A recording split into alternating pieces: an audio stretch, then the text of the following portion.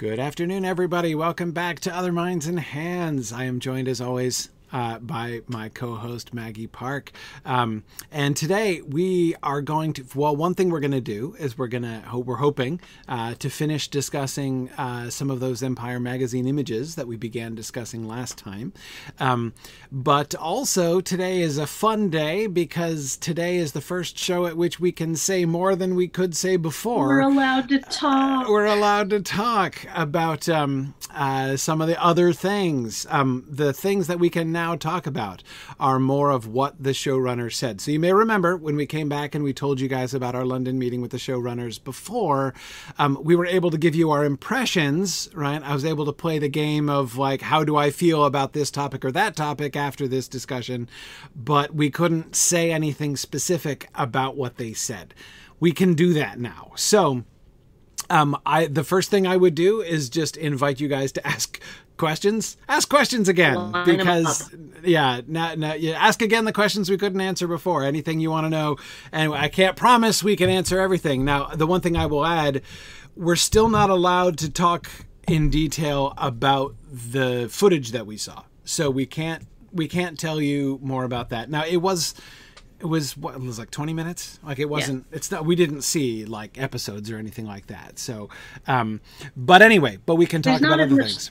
And there's not as much to talk about with that, to be honest. Like I think our impressions that we told you about before of like, it was fine, but I don't know what to make of it. It's still true. You know, I think the conversation with the showrunners is way more telling. For sure. Yes. Okay. Witch King, that's exactly the first thing I was going to answer. Which quote made me tear up? Yeah. Okay. So I'll tell the story about what made me tear up when I was listening to them talk. They were talking about the characters, and sort of the development of the characters in the show. And one of them, was it Patrick? I think it was Patrick. Yeah. Who said that they actually they did a lot. They paid a lot of attention to the way that people were talking in the books and the different kind of modes that people are talking in. And they said that for each of their like primary characters, they, especially when they were like at moments of like, you know, like giving speeches of significance, essentially, they thought in terms of separate poetic meters for each one of them. So they gave each one of the characters a separate poetic meter, and they tried to make sure to kind of sculpt their speeches so that they were speaking within that with that individual poetic meter. And I was like, oh man, that was the moment where like half the room turned and looked at me as soon as they said that. I think it was specifically when they talked about the heroic meter that they were attaching the characters, and man, lost it.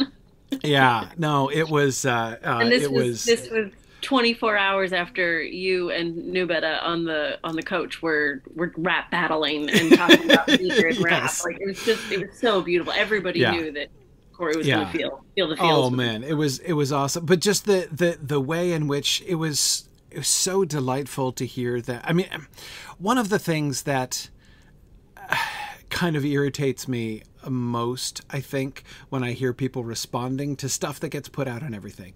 A lot of people have said things like their first reaction is like, oh, it looks like they just kind of threw things together.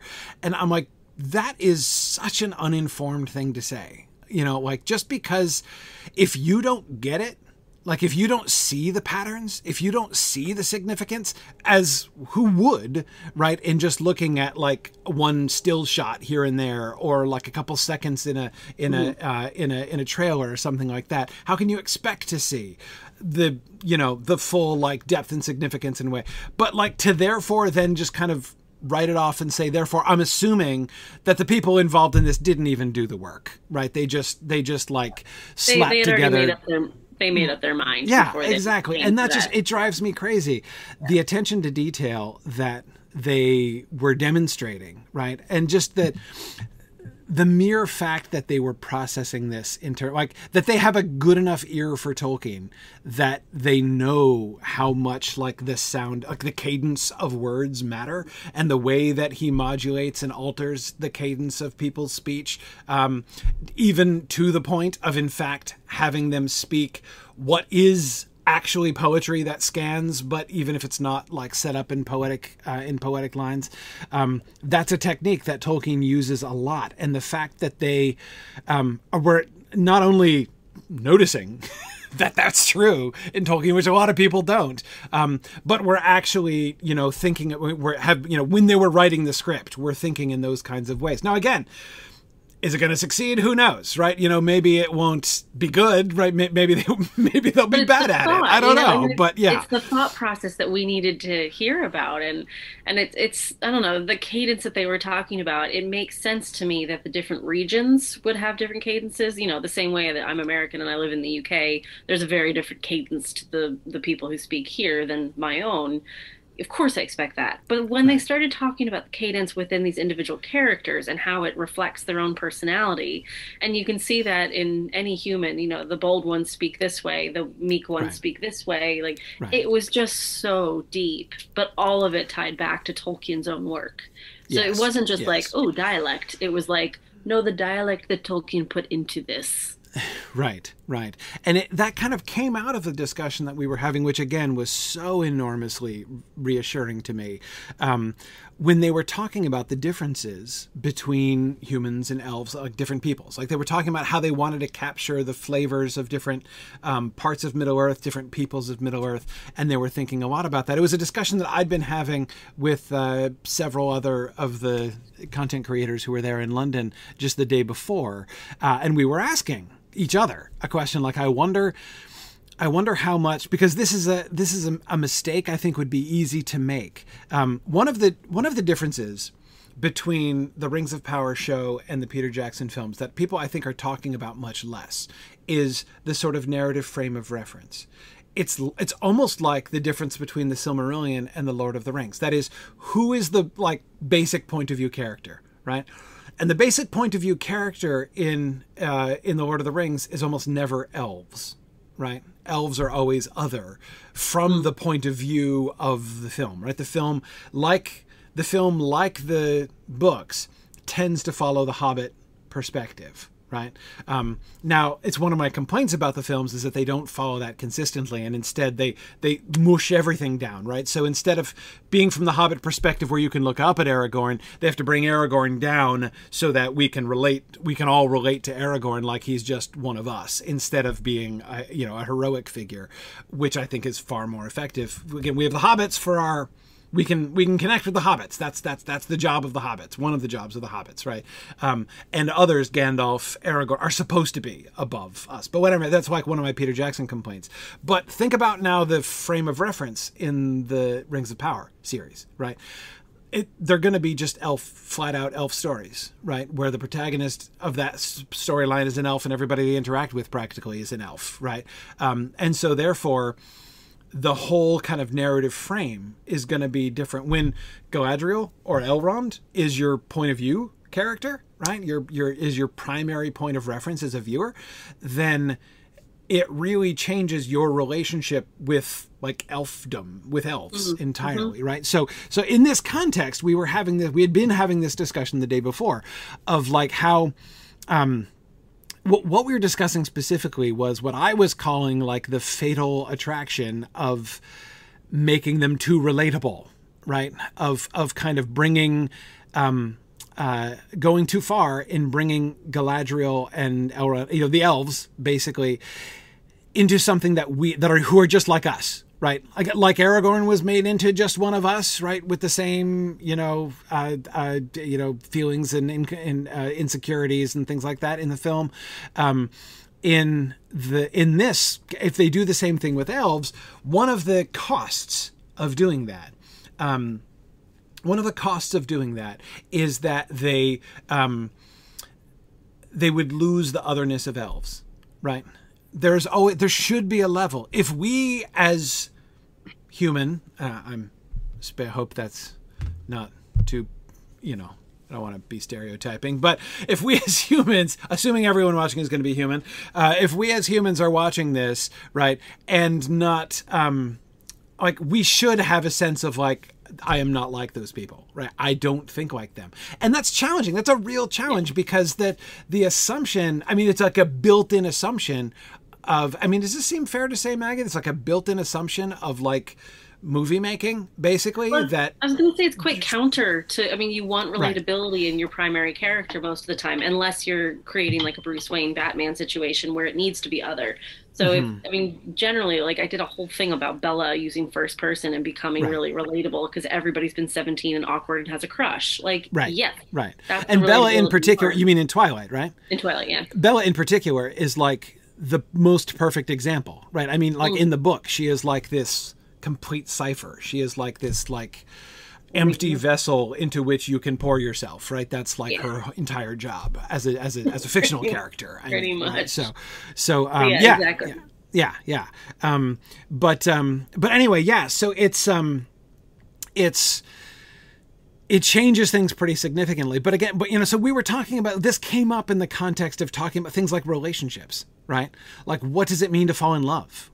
To an elf and a human, it does not mean the same thing, right? Yeah. Their perspective on life, like what do they want out of life, right? What are they interested in? What do they do? What matters to them, right? It's not going to be the same. And the fundamental exploration of these two things, right? Of like the differences between these kinds of fundamental like worldview issues, right? Between elves and humans is one of the fun things about Tolkien's world. Like it's one of the things that he had fun with, right? His world almost in a sense begins with the idea of like, okay, hey, let's take a one body problem and make it a two body problem, right? We have one rational species on Earth, as far as we know, no offense to dolphins. And then, but like, what if there were two, right? What if we had elves and men? And there are these differences in between them, like these very significant differences in lifespan and everything. What would that be like, right? What kind of stories would emerge? What kind of stories would be elf stories? What would elf stories be like? What would happen when they interact with each other, right? And how would they connect? Yeah. And what would be the tensions and what would be the struggles of those friendships and those even legalities of just how would people interact in the same space together? Right. Exactly. So I was, so again, this was a discussion I was having. I'm forgetting who I was having this with. I think I was having this with Justin from the OneRing.net and the Prancing Pony people and Matt from Nerd of the Rings. This was at the first night we were there. We were having this discussion. And so when we were talking to the showrunners, they immediately, well, not immediately, but they strongly hit that note. And they said, like, we want the elves to be different from humans. Like, you should be aware that they are elves and not humans. And I was like, whew, oh, okay, excellent. And then that, in that regard, then they were also talking about even more local texture, right? And how they want to, want to make sure that they're, doing justice to like the diversity of cultures and places. And Middle-earth is a big place, right? With lots of different cultures, lots of different peoples, lots of different distinctions among peoples. I mean, you can't even go like generic elf, generic dwarf. Yeah. There are different cultures within that, and not to mention different personalities. Yeah. So anyway, and it was then in that context that they started talking about going then even further to the individualizing and different, and trying to capture that kind of like the poetic meter of their speech. And I was like, won over. At that point, I was like, I am putty in your hands. I feel like that's just such like there's so many examples like this. I mean, we were with them for hours, but like there was so much that I thought it was going to be like when we went into that room. And for the most part, I thought it was going to be super scripted and very curated and very controlled, because this had been the Amazon show and they had schmoozed us through Oxford and all of that. Yeah. And within, a minute and a half, the woman that was kind of chairing the thing threw her notes and was like, I'm just going to let these guys talk, because everything they said was not said to be a line. Like they offhandedly referenced Tolkien's letters, and they even said "other minds and hands" at one point, and we were like fist bumping. Like, yeah, they quoted the Milton Waldman letter and quoted the paragraph that the title of the show is from. Yeah, and it was so non-dramatic. They weren't quoting these things to like ooh, look what we know. It was like, oh, there's that thing, and then blah, blah, blah, and then they just went off again. So by the Yeah. time I mean, all the questions I had coming into it were gone in the first minute Yeah. because they didn't matter anymore. Like it was, yeah, very Yeah. reassuring. Yeah, exactly. Exactly. Yeah. Now, to address some of the questions, some of the discussions that are going on here, I see people thinking about Angsty Galadriel. Now, that's a really excellent question, right? And it is going to be interesting. I think I agree with. What Nameless Arcanum was just saying. What angst means to an elf versus what it would mean to us would be interesting, and that's exactly it. That's exactly now the thing that they are very conscious of, which I was very impressed by. Not to mention, I think Nick Palazzo from Silm Film is here.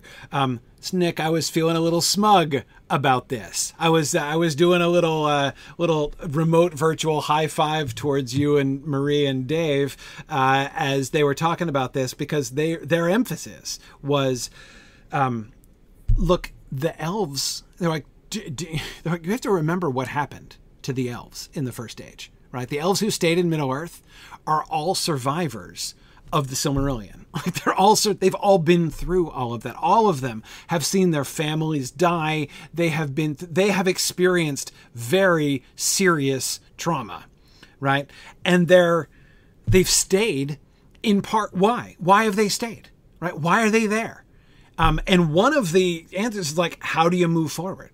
How do you cope with that? Some cope by going back into the West, right? And just like turning the page, let's leave Middle Earth behind. But those who didn't, how are they coping, right? What does coping look like to them? What's the point of elves now in the Second Age? What does the Second Age world look like? What are they trying to do? And where are they coming from? So PTSD, Phil, is precisely the phrase that they used of Galadriel. That Galadriel, we're going to be looking at a PTSD Galadriel. She has been, and a lot of that stuff, like the stuff that everybody's gone through, she's going to be the primary.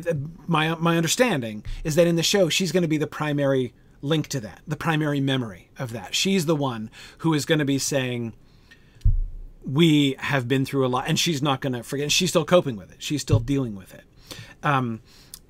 Yeah, Phil, you're right. She's the last of her siblings left on this side of the sea. All of her siblings have died. Her father, she's estranged from her father. Her mother is dead. Her siblings are dead. I mean, it's yes, PTSD. Like it makes absolute sense that like this has to be something. Goodness, think how traumatic it can be just reading the Silmarillion, right? As you go through, as the first age winds down. What I also love was the artistry they put into building the world of that PTSD Galadriel as well, because it was not just like, I don't know, it didn't feel like a writer's room script development. Where's the tug? Where's the climax? Right. They were like kept saying it, but I do believe it. They kept going back to Tolkien. Well, where would this story have worked in if he had written it? Right. And what I really loved was how much they again, we can't go into the details of this bit, but like how much they put into how things are going to be okay at the start, because you have to care about where you are for things to really hit when they get bad. Yes. So we have a hurt Galadriel coming into a healed and happy world. Yes. Ooh, yeah. There's a real discrepancy. Yeah, exactly. And it's clear that some of the, you may remember the reference, which I know the showrunners remember, the reference to the fact that at the beginning of the Second Age, many of the elves thought that evil had departed from the world. Right. And so one of the ways in which some of the elves are coping is to say, okay, let's turn the page, right? Now we can be happy now. The shadow in the north is gone. Evil has departed from Middle Earth. We have nothing to worry about anymore. So let's, eat, feast, be merry, and just live happy lives and sing tra-la-la-lolly, where it's pretty clear from all of the stuff that we've seen, even just from the trailer, it's pretty clear that Galadriel is on the side of, I'm not okay. Like I'm not okay. Like I'm scarred from what happened, and I don't trust it's not going to happen again, right? And so she is clearly on the end of the spectrum of like remaining vigilant, even possibly to the point of being paranoid, right? Or at least seeming paranoid to other elves who have decided to turn the page and say, "Hey, Morgoth is gone. What's wrong with you?" So that seems to be one of the tensions that's going to exist there in the elf world. This again fuels my. Well, again, I'm hoping that Gil-galad isn't the one who's going to get thrown under the bus of like that he's going to be the spokesperson of the like happy, don't worry about anything. There's nothing wrong. There's nothing to be concerned about here. I'm hoping that's not going to be Gil-galad. I don't have any reason to think it will be, but I don't really know. Would Galadriel have actually met Morgoth face to face in Valinor? Yes, Phil. She might have been young. I doubt she like sat down and had lots of heart to hearts with him, but yes, she would have seen him. I do believe that we're gonna,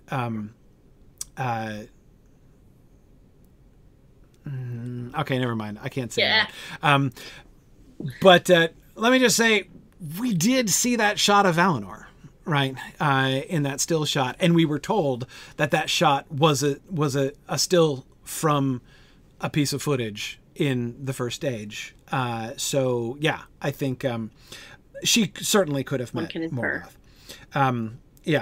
But anyway, so yeah, Nemos Arcanum, I think that tension is really interesting too. Now here's another one that's also really interesting. And again, this was something, this is in another one of those categories of stuff that they got that I didn't expect them to, that I wasn't assuming they were going to get, right? Because honestly, it's not obvious to me that Peter Jackson got this to the same extent, right? The Peter Jackson film was good on the elves are leaving, right? And the time of the elves is over and it's time for the elves to depart, right? But what we don't see any real awareness of is the concept of elvish mortality, that elves themselves are approaching something like death. That is, we get elves departing. We don't get elves fading in the Peter Jackson films, right? That sense of we're diminishing. Our time is coming to an end. Our bodies are vanishing, right? And we're something like actual mortality. This is very much, especially in Tolkien's later writings, this is very much a theme for him.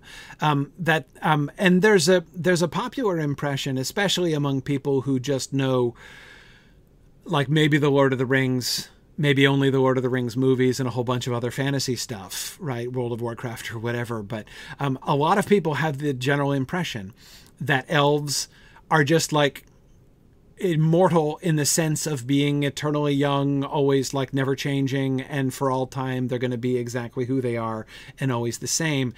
That was never, ever, ever Tolkien's Middle-earth. Like from the very initial concept, like from the earliest days of the Book of Lost Tales, in that context, what he was describing was, how did we get to the world as we are, where the elves have faded and are gone and they're barely remembered here, and they've not died of old age. They haven't died out. They're not extinct like dinosaurs. So what happened, right?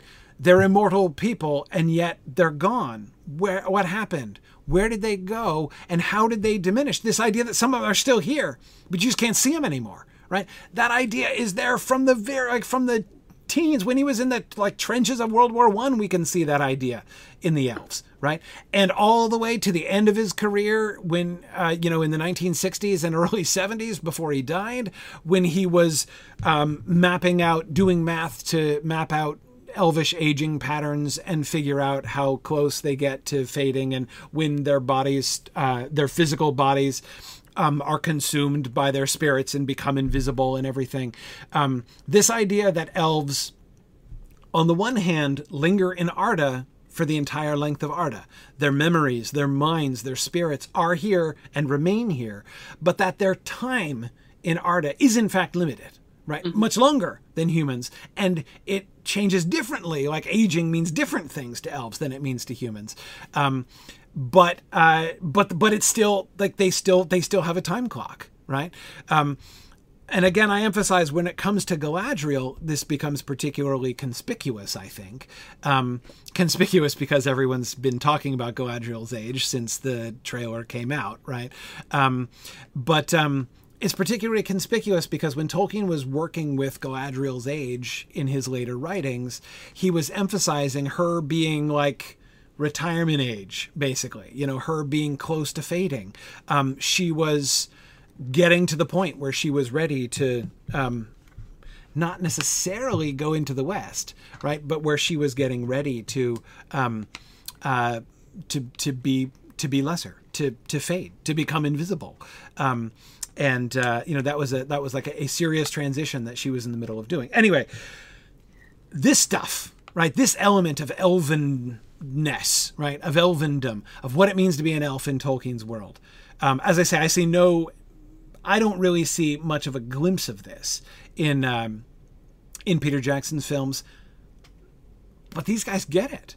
These guys get it. They were saying, so they were, when they were talking about themes, one of the themes they were talking about was death and the fear of, you know, and again, like someone's like, what's the most important theme in the show? And they were like, death and mortality. And I'm like, that was Tolkien's answer to the question. Yeah. What is the primary theme of the Lord of the Rings? Death and mortality.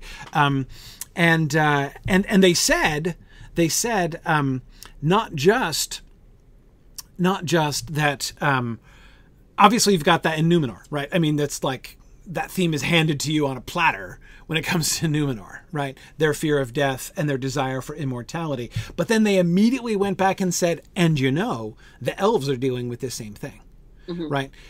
In the second age of the sun now, as Middle-earth, the history of Middle-earth is moving toward, and they can begin to feel, right? We're not yet up against the dominion of men like they are at the end of the third age, right? But even in the second age, they're beginning to cope with like, what's our future, right? What are we going to do? What's our job? And their own desire for immortality, which again does, if you think about it, map really well onto the 3 Elven Rings, right? The 3 Elven Rings don't give immortality in the same way that the 9 offered immortality to mortals, right? But there is a sense in which the 3 Elvish Rings do seem to provide a kind of immortality, an elvish kind of immortality, let's stop the ticking clock, right? Let's put a halt to this whole change business, right? Which is changing us and changing Arda around us, right? What if we could just hit pause on that, right? And keep it from happening. That I won't go so far as to say they were making an argument, but the implication of what they were saying seemed to me to be that they were paralleling those two things. That there's a sense in which we can see what the Elvish Rings might have meant to the elves is actually, in its way, and within its mode, similar to what the 9 rings would have meant to the humans. And I thought that was completely fascinating. And I guess so. Just that idea, mortality and the fear of death, would cut across the second age, elves and humans like that. I was like, yeah, I can get behind that. And the ease with which they answered that question too was just, yep.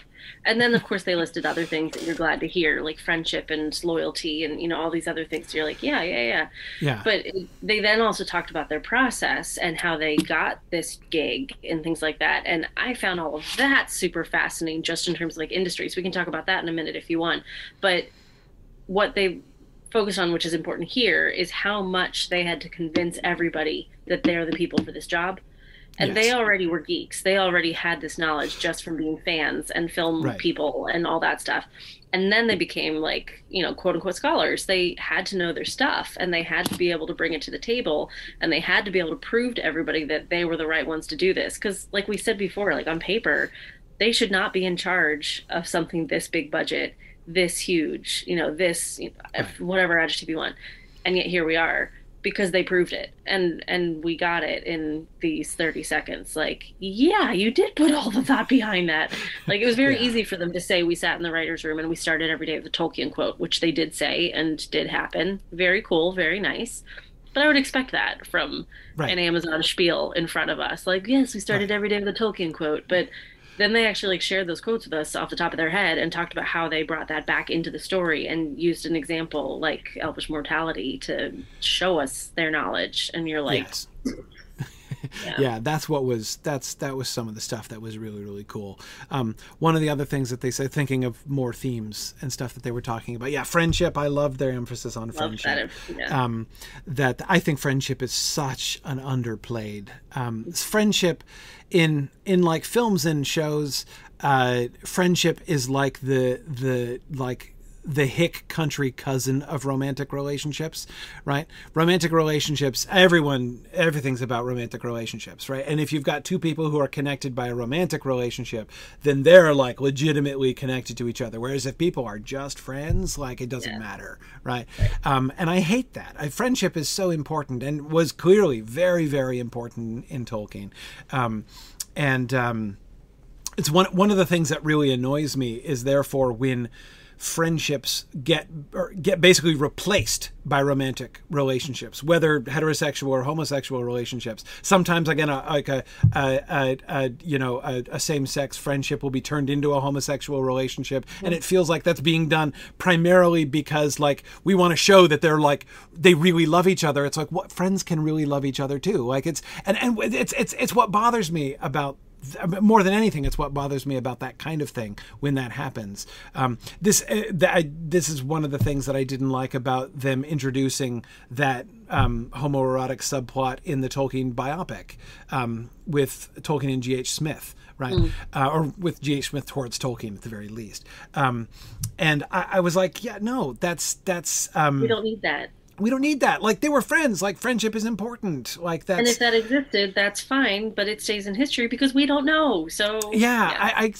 Anyway, so like that's so I was really glad to hear that they were connecting with the idea that friendship itself is a really important theme. One of the other things that they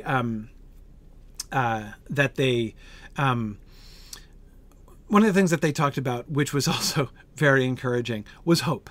And how, like, yes, it's very important that, like Tolkien was unflinching in like bringing his character, like in showing darkness, right? And bringing his characters to dark places and even killing major characters and things like that. Like, bad things happen, horrible things happen in Tolkien stories. And yet the sort of, I don't think they use the word magic. I think this is my word, but like the power of Tolkien is that he can tell a very, very, very dark story, and yet you can emerge from it with hope, not just feeling crushed by it. Yeah. Oh, Meow, you're so right. Hollywood still hasn't realized that a man and woman can be friends. That is absolutely true. It drives me crazy. But yeah. Anyway, so I was delighted to hear that. That was the moment when I think again it was Patrick said, "Don't worry, this isn't going to be Game of Thrones," without saying this isn't going to be Game of Thrones. Yeah. He was like, this isn't going to be one of those series where, friends are always like stabbing each other in the back and you're just waiting for the inevitable betrayal and like everything is going to, like, and that everything is going to dissolve into horribleness. There's no red wedding scene. Yeah, exactly. He's like, this isn't going to, and he didn't mention Game of Thrones. He was very sort of professional about that. But I was feeling, when I was listening to him, I'm like, he couldn't be telegraphing more clearly, like, this is not going to be, have those same kinds of values and approach that Game of Thrones does. I did say something about that afterwards, though, because we did an informal chat after the screening, and there were lots of questions about like, oh, what are you the most tired of being asked? What are you most annoyed by? And they kept coming back to the Game of Thrones comparison and the nudity concerns, intimacy, because it's just not part of their focus, and it was just all the focus. But again, I think that goes back to what we were talking about with Amazon. Like, well, they didn't release any information, so we had to latch on to the minimal things that we had. So very natural to make a big deal of the very little information that we know. Yeah, exactly. But no, that was one of the things that was most reassuring to me, was just like the look on his face, and he was like, that with the nudity thing. He's like, that is so unfair. It is so unfair. And that's not to say, like, I'm not saying that he promised that, like, there's zero nudity anywhere, that, like, you will never see, like, human skin in the show. But I mean, he was saying, he's like, it is like, what was the actual word? Something like, it's so much less than like any of the others. Like it's not.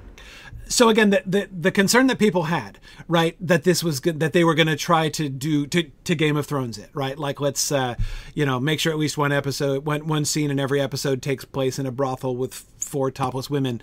That's not going to happen. That they're not, that they're very clear that that's not what's going on. To the Bottle I Go, the Wheel of Time series, they didn't mention it, and we didn't talk about it with them.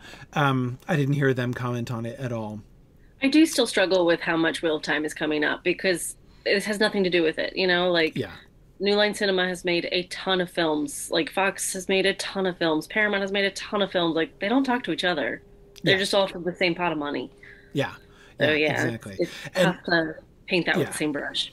Exactly. And as Nick says, the threshold required for hiring an intimacy coordinator is super low. Yeah. I mean, if anyone is going to ever kiss on screen, they're going to have an intimacy coordinator. I don't know. Would an intimacy coordinator even be involved is it just sexual intimacy, or is there? No, they could absolutely be involved, especially since Me Too. I think every set has somebody on it now as a consultant just to cover their ass. So, I don't think it is. So like, even if you're going to have a parental cuddling scene, you would probably want an intimacy coordinator, wouldn't you? Especially, I don't know these guys personally, but knowing their backgrounds, it doesn't surprise me at all that they would err on the side of caution. So, Yeah. So again, the fact that they had hired an intimacy coordinator was like received as huge news and indication that it was going to be softcore porn. And I'm like, people, that does not mean that. Like, everybody has that. I mean, it can be used for, like, I don't know this, do not quote me, but it could be on Sesame Street when 2 Muppets hug. Like, you want to make sure the hand placement is appropriate. Like, right. Really basic. Yeah. Right. One thing I did love about them talking about structure and just kind of how all this works is that they said they had great ideas, and they shared some of them with us about other scripts that they'd come up with. And they had kind of grown tired of the studio system. Like, all of the studios had said to them, that's a great idea, but we're not going to do it because nobody wants to see a 3-hour film on that. Nobody wants to see a 2.5-hour film. We want 90 minutes. Here's the arc. Here's the characters. Give me the big names. That's all we're going to fund, max budget of 80 or whatever. Right. And so here they come with these other ideas, and they're like, no. So they're like, so we had to change the platform we were thinking about. And all of a sudden this opportunity came up, and they continuously talked about it, not as a series, but as a film, as one single 50-hour film. Yeah.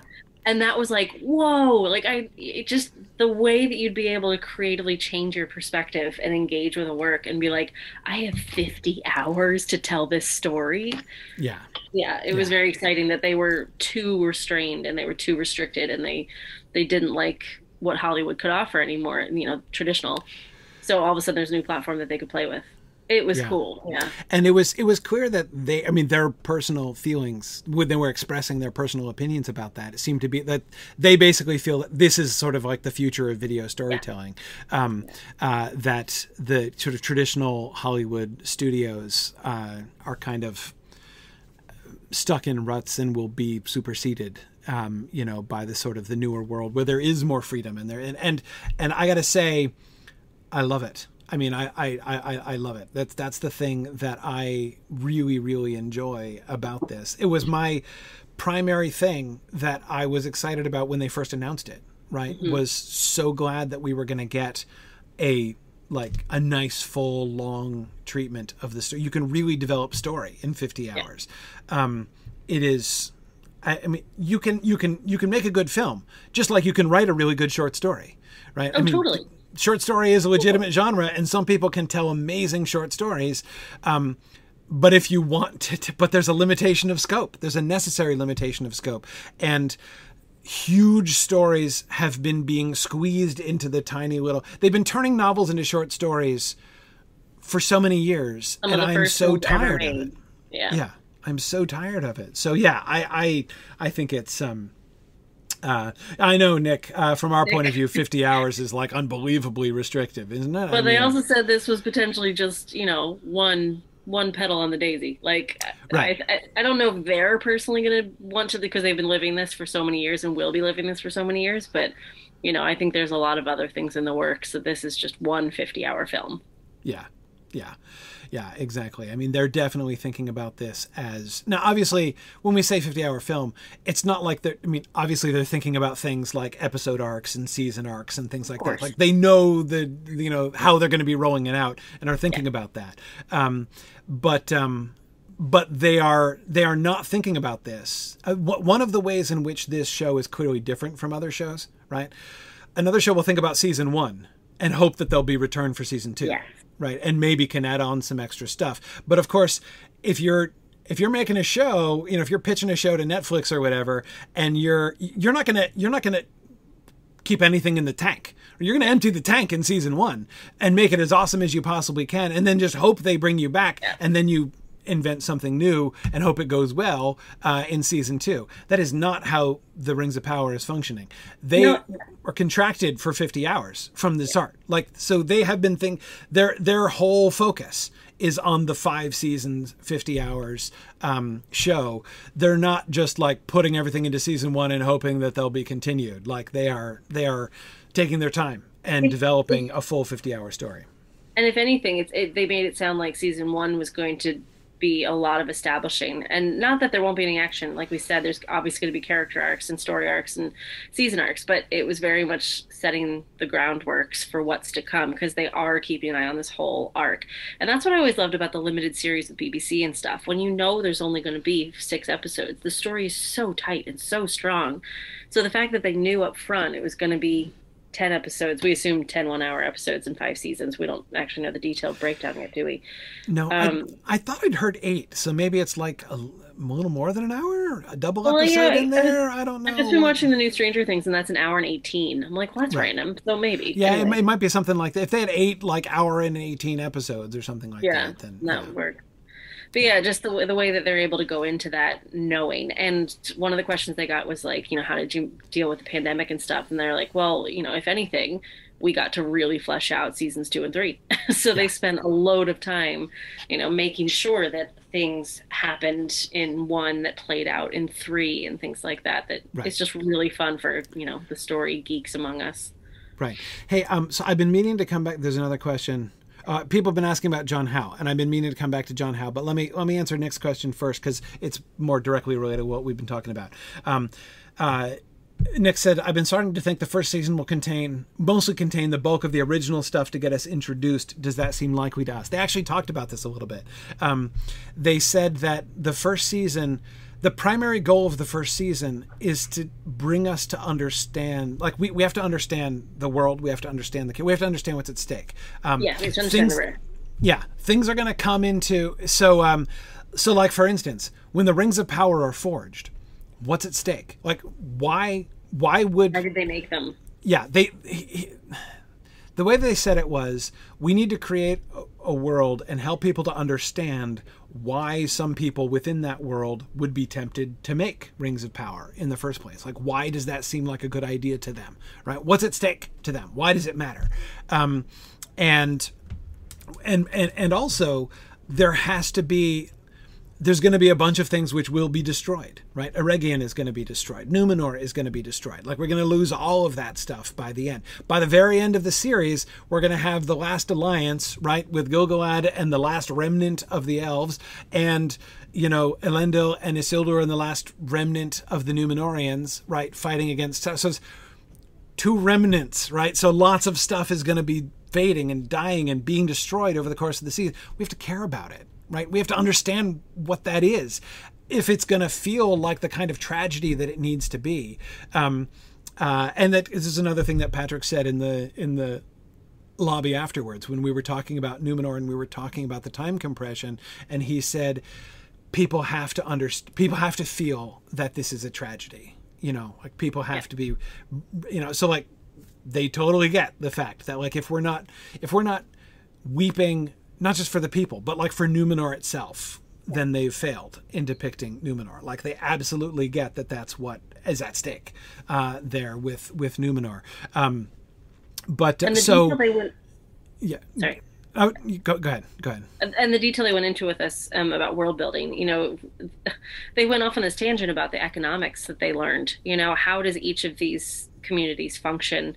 You know, how do they exchange? What are their goods? Like, they went down to just such fine detail, so the world felt real. So we were really invested in it and committed and felt the same loss that these guys felt. Mm-hmm.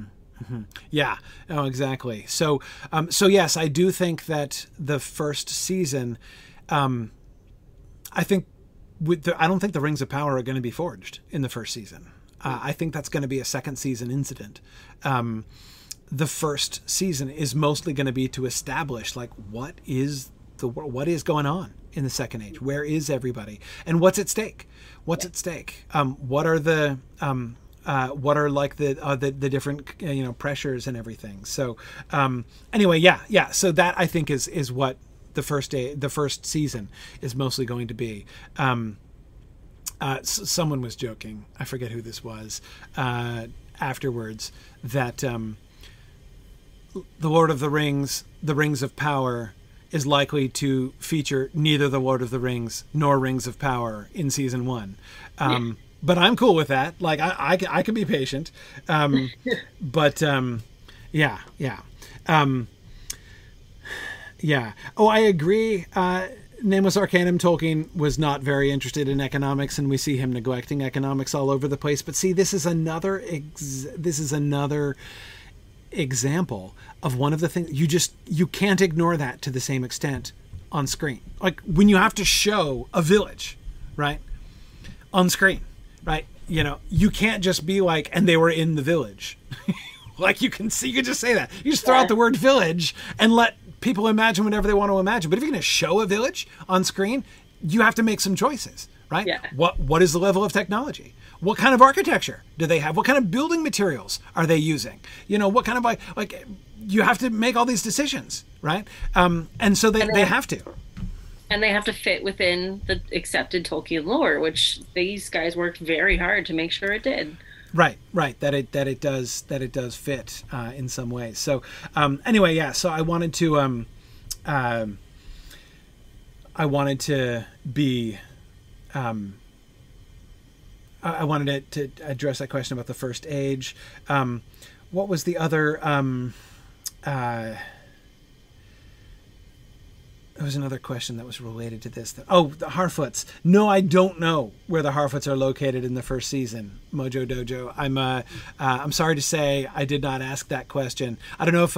there were a whole bunch of questions. One of the things when I was talking to them, I tried never to ask direct what's going to be in the season kind of questions, because I knew they weren't going to answer those, or at least would be kind of evasive.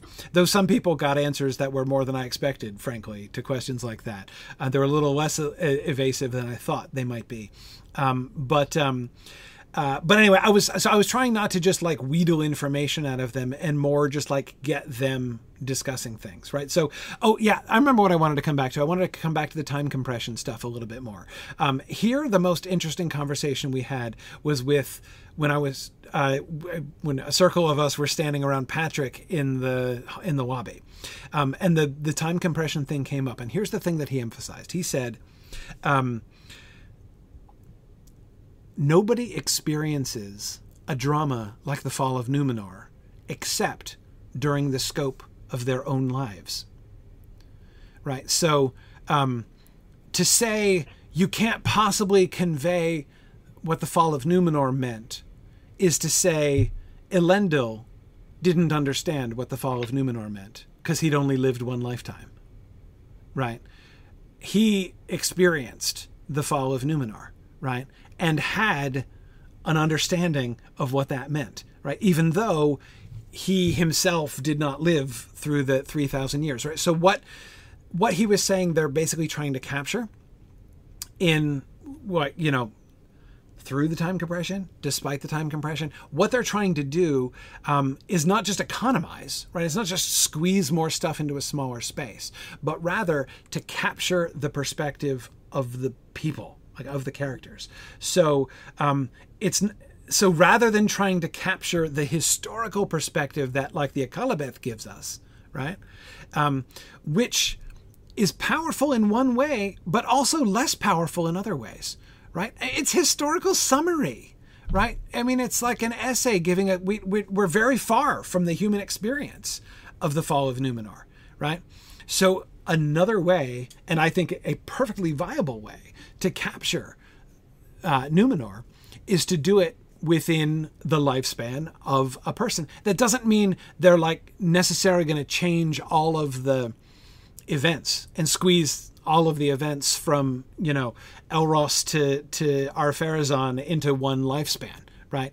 But what they are going to do is tell the story of what, like to focus in on the experience of characters like Isildur and Elendil and give us help us to feel the fall of Numenor through the lens of their lived experiences. And that seems to me a very sensible thing. Now, he did mention some other like actual compression, like changes that they would likely be making. He was hinting at these. I'm going to try not to go too far on this because here's what I remember of what he said, and then I think I'll tell you what I think is the obvious conclusion from that, and I'm sure you'll see that you probably will say the same thing that I do. He was pointing out how there are some of the events of the major events when you read the Tale of Years, right? The major events of the Second Age that are able to kind of be compressed, right? So, for instance, he was pointing out how there are 2 wars with Sauron, right? Sauron invades Eriador and has the war with Eregion. And remember how that war ends? The Númenóreans come to Middle-earth with an overwhelming force and destroy his armies, right? And he goes fleeing back into the east, right? Then, much later on in the Second Age, under Ar-Pharazôn, right, Sauron is building up his armies again and calling himself the King of Men, right? And then what happens? Well, then the King of Númenor comes to Middle-earth with an overwhelming military force and confronts Sauron and completely, and Sauron's army don't even fight him, right? They just scatter and run away, and he's taken captive, right? So he was pointing out the repeated pattern. So he didn't say it, but my conclusion from this is that they probably are going to elide those two. Rather than having 2 separate wars which end the same way, with one Númenórean king coming in with overwhelming force and defeating Sauron, and then the other one coming in with overwhelming force and defeating Sauron, that they're probably going to combine those 2 things. So that the end of the war in Eriador and the war with Sauron, Ar-Pharazôn's war with Sauron, which ends with Sauron being captured and brought back to Númenor, that's probably going to be, they're probably going to combine those events in the same sequence there. And that makes a lot of sense to me. Now, magical ambient music, I have to say, I just don't understand. I don't really understand. I mean, I guess I kind of understand, but I don't understand people's concern about bringing hobbits into the show. You say it doesn't fit the timeline correctly. Why not? We know literally nothing about when hobbits emerged. Nothing at all. All we're told is that there are very few stories told about them earlier on. And Merry complains about that. He's like, we do a lot, even though nobody tells stories about us, right? So, yeah, there's no historical records existing. about hobbits before they were in the Vale of Anduin in the middle of the Third Age. But that's a grievance to the hobbits. When there is zero indication of how or when hobbits came into the world, there is literally no reason to think that there weren't hobbits around in the Second Age. How can we possibly know whether they were? Again, we know for a fact that no stories were told about them. But that's literally all that we know. It's not even a question. It's not even a question of, like, we know the origin story, but maybe they're going to push back the origin story in order to include hobbits, right? Even if that were the case, even if we knew for a fact that hobbits originated in the Third Age, and we knew their origin story, neither of which is true, right? But even if that were true, and they had decided, I'm going to push that back. Let's make the origin story of hobbits, a few thousand years earlier. Even then I'd be like, okay, I can roll with that. Like, why not? What do I have invested in that? Like, it's fine. But that's not even the case. We don't even know that. So there's literally no evidence that there were no hobbits in the Second Age. No, it's not. They're not talked about, but that's exactly the point. And this is the one that I thought of when they were talking about the text that they had to work with, because there wasn't obviously a lot of text for them to work with. Yeah. They constantly said things like, if we knew that Fred crossed the street, we could infer there was a reason Fred crossed the street. So we could make up the reason across the street for why Fred crossed, so there was all this stuff of like, if we know they end up here, it's okay for us to create the story about why they did that. And that was the example that came to mind. Yeah. And the other way that they applied the crossing the street thing is saying that, like, if we know this, they were also talking about things that they could talk about and things that they couldn't talk about, like rights stuff, right? Yeah. That was good. Because basically it's like applying the crossing the street thing in the other way around, right? If the story of the crossing the street is in the Silmarillion, well, they can't tell that story, right? But what they can do is give us the person on the other side of the street just having experienced what they experienced crossing the street. They don't have to pretend like it's unknown what happened, right? They just can't tell that story. Yeah, they just can't tell that story. Now, let's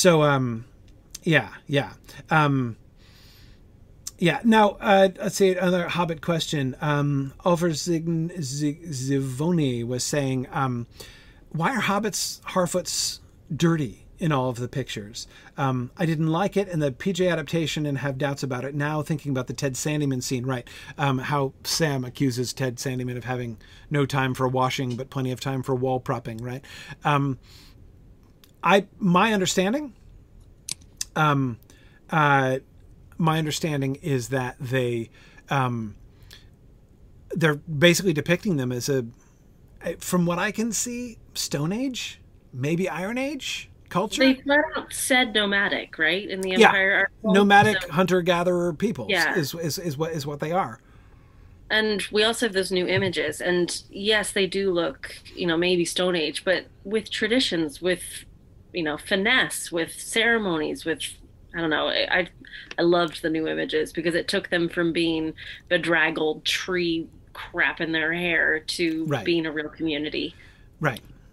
I mean, it's clear that the leaves and flowers and berries in the hair is a cultural thing. Yeah. It definitely means something. And we'll get back to some of the pictures too before we go. This is the first day we could talk about this other stuff, so we definitely wanted to share some of this stuff.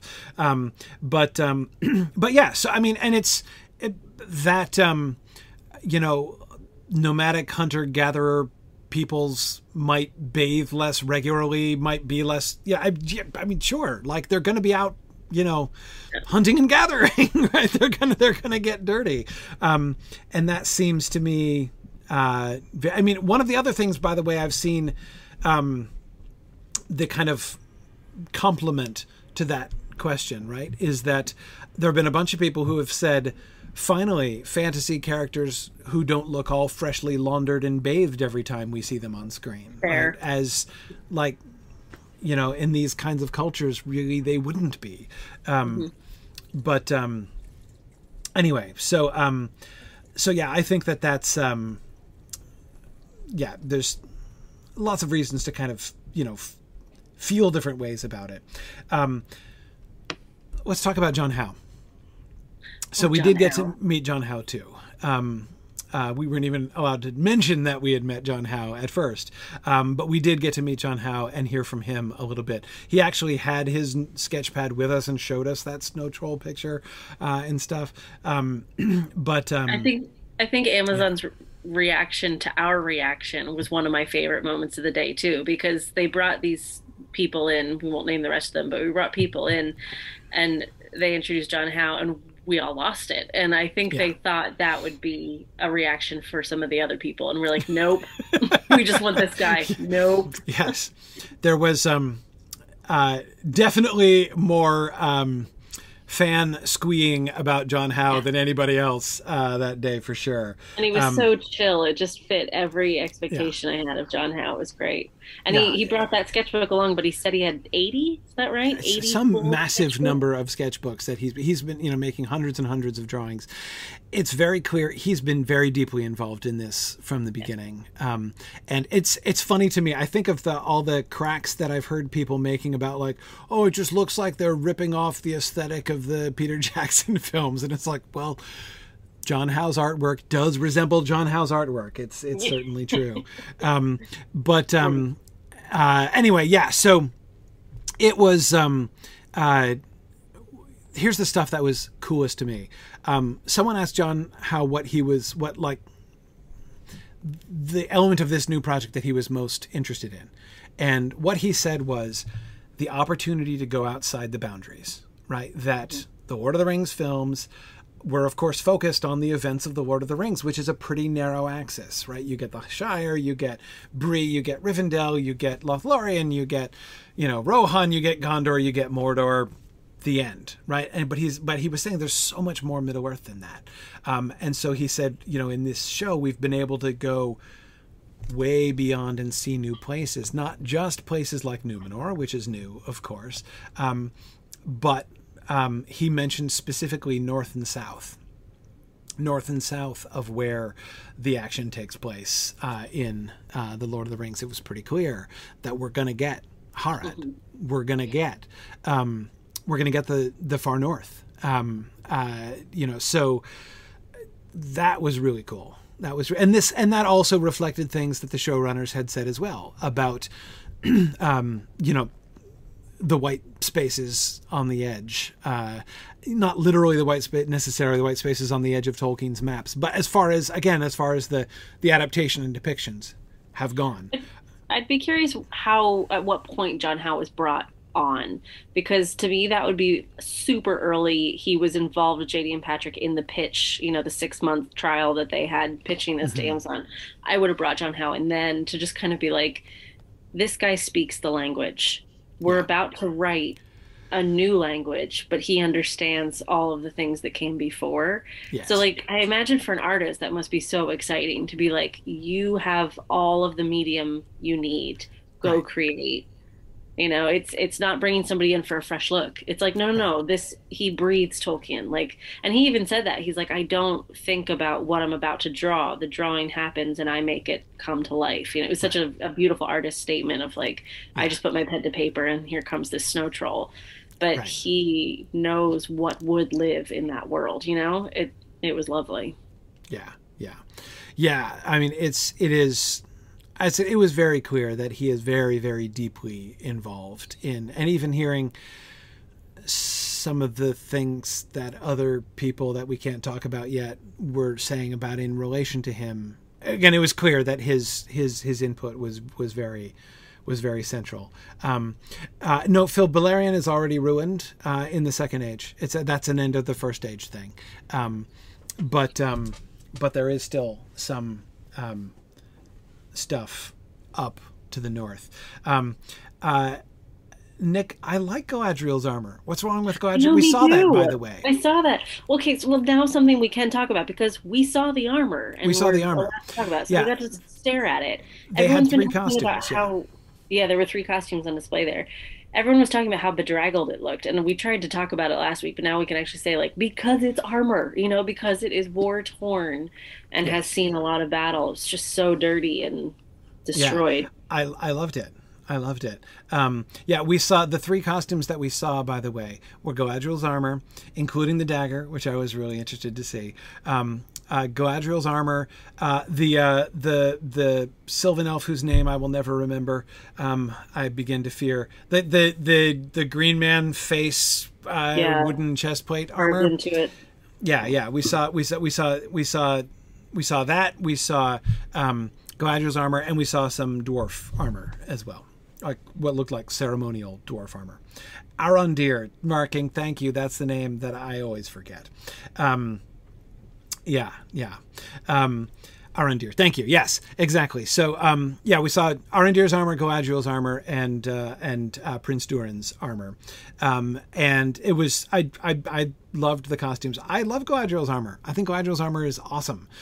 It looks, it's heavy armor. I mean, she has plate greaves and things like that. Her legs are covered in plate mail, but her top is chainmail. But it is, as you can see, as we were looking at on the Empire covers, it is used. I mean, it is. It's got some holes in it, right? It is worn.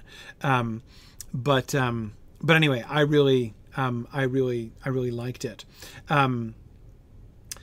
How do I think they'll show Sauron take the ring from Numenor to Mordor? No idea, James. I just hope. Brace yourself for this statement. I hope they do a better job explaining that than Tolkien did. It's one of the biggest holes in Tolkien's story. I don't buy either. I do not buy that the spirit of the disembodied spirit of Sauron that rise from the deep could carry the ring. Nor do I believe that he's just going to put it in some safe deposit board. He's going to bury it in the ground.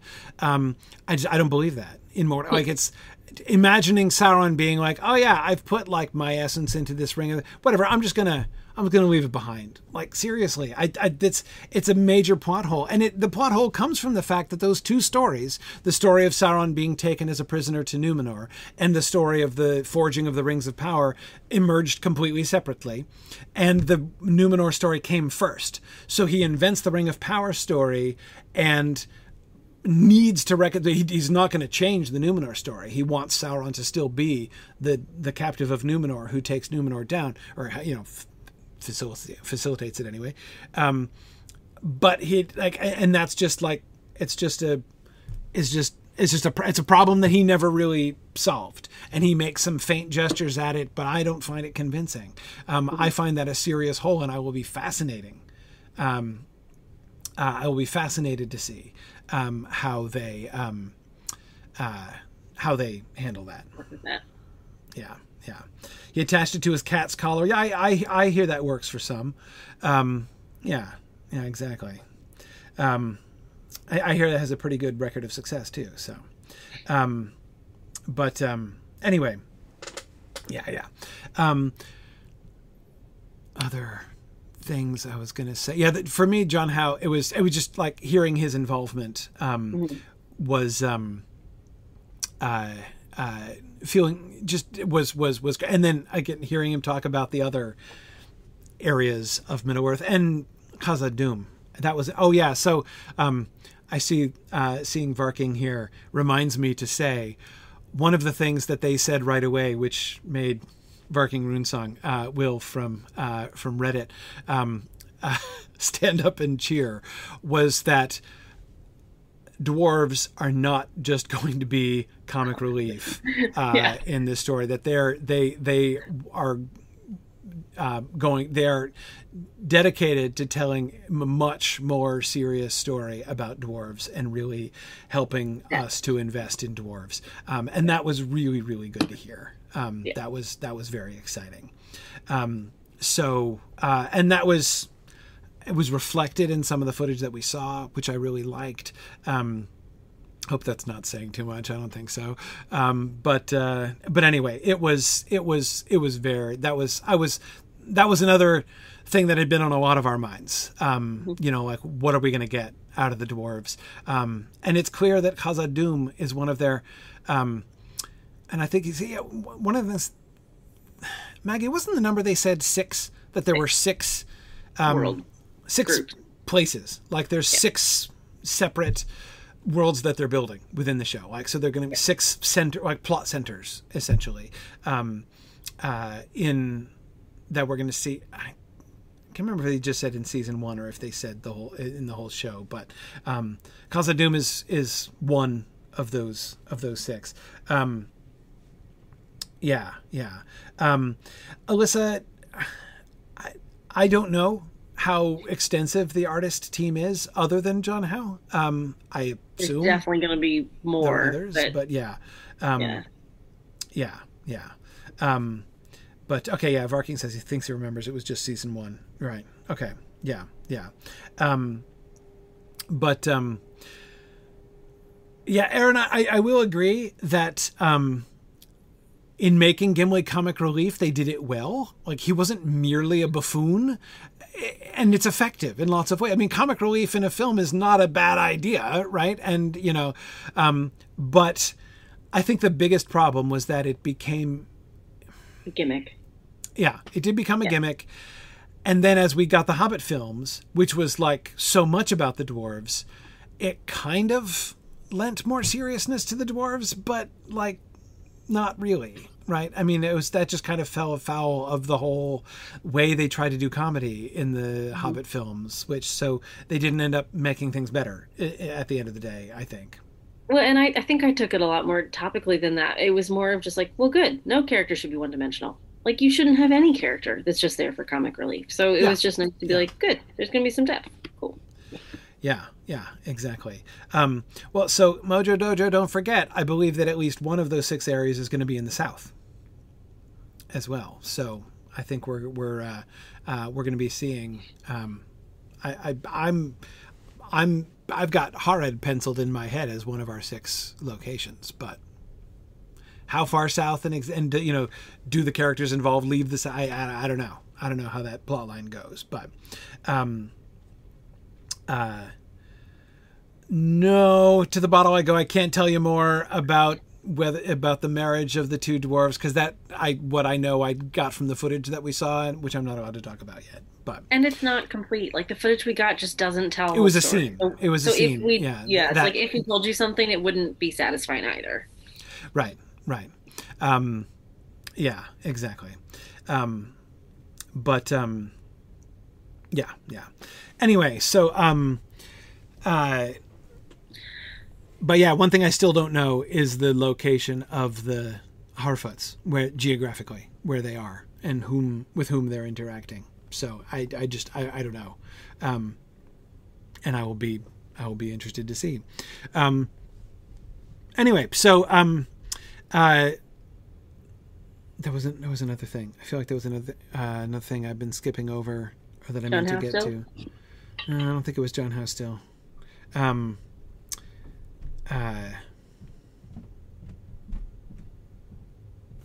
remember. I've got one I can bring up about a question that I asked JD, because all my questions went out the window as they were talking, because it didn't matter anymore. So I was kind of scrambling of like, what else can I ask these guys? So I just went for the fan management side of things and the creativity side of things.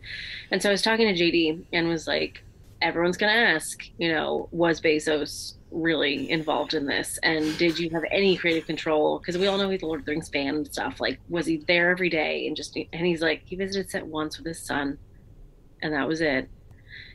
Because their process was so long, this, trial and audition for 6 months, they were basically given free rein and said how lovely that was in a creative space to be able to do that and to have the support and resource behind them to be able to do what they needed to do. So that was a nice angle of it. Yeah. Also, in the middle of this conversation with him, he had to run off to say bye to John Howe because he had to catch a flight. And he was like, wait here. I want to finish. I'll be right back. And I was like, yeah. He literally sought me out in that room and was like, let's finish this conversation. It's like, okay. Yeah. That was nice too. They were, that was the other thing that and I think we said this before, but they just seemed like really great people. Like, really, I think they were genuinely excited to geek out with us because they could hold their own. Like, we've said it before, any conversation you have with another fan, you can skip all that foundational stuff. Like, we could skip straight to the core. And I think they were genuinely excited to have that level of conversation with us because they talked so fast and covered so much ground. Yes. Yeah, absolutely. Alyssa asked, what did they do to audition for 6 months? Yes, it was repeated storyboards. It was multiple scripts. It was loads of different meetings with different people, including Tolkien family. They changed arcs, they changed characters, but they did most of the work before they even brought it to Amazon. That it sounds like it was just development by that point. It wasn't brainstorming. They already did the brainstorming. It was just development after that. Yeah. But it sounded arduous. Yes, it did sound arduous. And yeah, I don't know. I didn't get a clear sense for. I got a general sense of how protracted and intensive the process of them. Because remember, it wasn't just them going through this for 6 months. There were like multiple people pitching big multiple stories projects, and things. Aragon projects, and Yeah, it was huge. There were lots and lots of people who wanted it. They also said, by the way, that there were a lot of very big name actors and actresses who wanted in to this project, and they ended up not going in that direction. So their choice of more lesser known cast, which they generally have, was deliberate on their part, and they did a lot of. A lot of stage actors and it's, their process was, they could have just, done like the Avengers or something, right, and, had a whole bunch of really, really huge names, but they chose not to do that. And it sounds like some of them really went for passion, and I'm blanking on his name, Elrond's actor. They were talking about him running salons at the weekend and having little book clubs in the pub and stuff. So bringing people together to talk about Tolkien on the weekends. Yeah, they did mention that. Welcome to our fold. What's his name? Robert Aramayo. Yeah. Robert Aramayo was the biggest, most shameless Tolkien geek on the cast, and was definitely the one who was like getting all the cast together to do Tolkien reading group and stuff, and like turning in book reports. Like it sounded pretty intense. Yes, it sounded totally legit. I love it. Yeah. No, that was fun. He's and like this was true before, even before this, but after hearing this, he is like Robert Aramayo is like by far the number one member of the cast I want to meet. Absolutely. Manapong, I agree. We kept hearing about Christopher Lee reading bits of Tolkien before filming, and I get that feeling with Aramayo. Yeah, definitely. So no, that was definitely a lot of fun to hear about. But anyway, to Witch King's question about bringing current politics into the show, they addressed this very explicitly, and they said, like, we have gone out of our way as much as we can not to bring any contemporary politics into the show, and I see no reason not to believe them on that. I know that this, of course, has been a big thing, as many people have. One of the things I think is that people who are not used to doing interpretation, like explicitly sitting down to interpret things like we do in the, this is kind of part of our daily job, right? As lit professors, Maggie, right? And so we're a little bit more self-conscious of the process of interpretation, I find, right? And it's one of the things, like when I'm responding to tweets, right, who are like, these people's politics is obvious. And I'm like, okay, like, I wish we had time to back up and get you just to see, like, I'm not even agreeing with you or disagreeing with you yet, right? But just to try to help you to see how many interpretive leaps you have made in order to get to that statement. Get to where you are. Yeah. I mean, like, and again, like, who knows? Perhaps you are 100% correct in your conclusion, right? But people don't even realize the interpretive steps that are going into that, right? And anyway, so whatever, there are lots of people who are convinced that, like, obviously this is like a modern political thing. And look, I'm not worried about that. I mean, I'm just not. Like,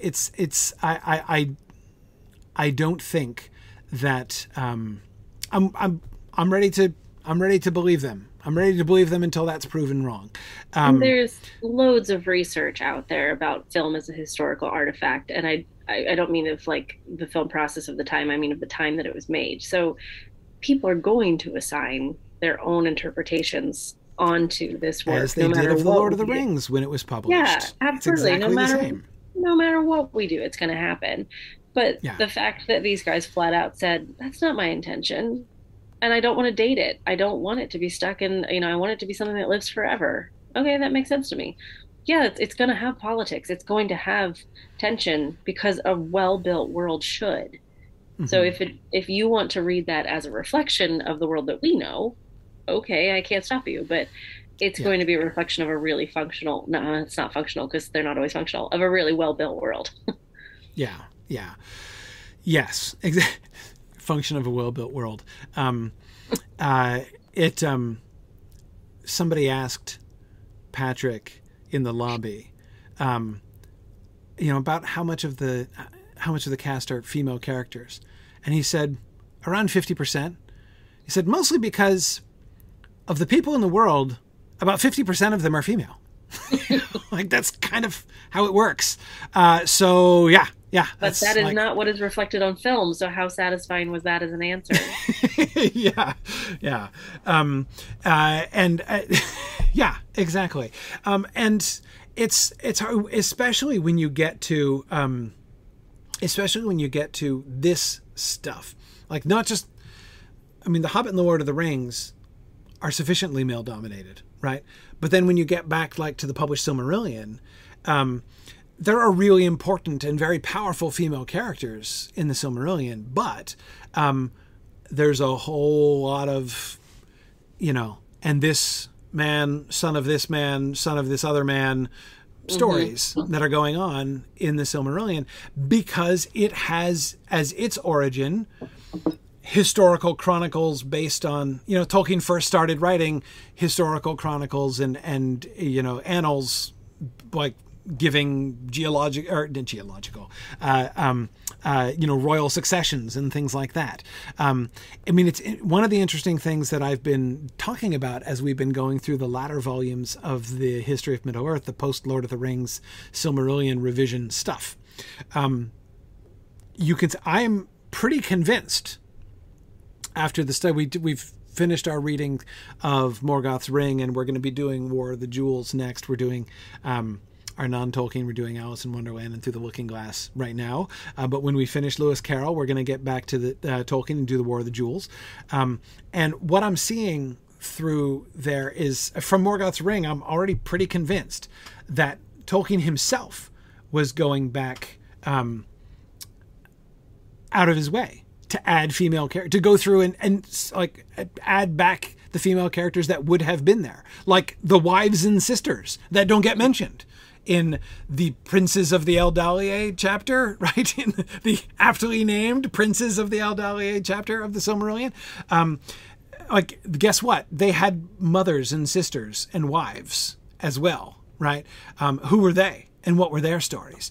And we get some of that stuff. Tolkien goes back and adds that stuff in later revisions and drafts. So I do think it's very interesting to hear about that. So anyway. Yeah, you're right. Tolkien's Legendarium does approach geological in time, David. Perhaps it was an apt misspeaking on my part. But anyway, so yeah, it's I think it's.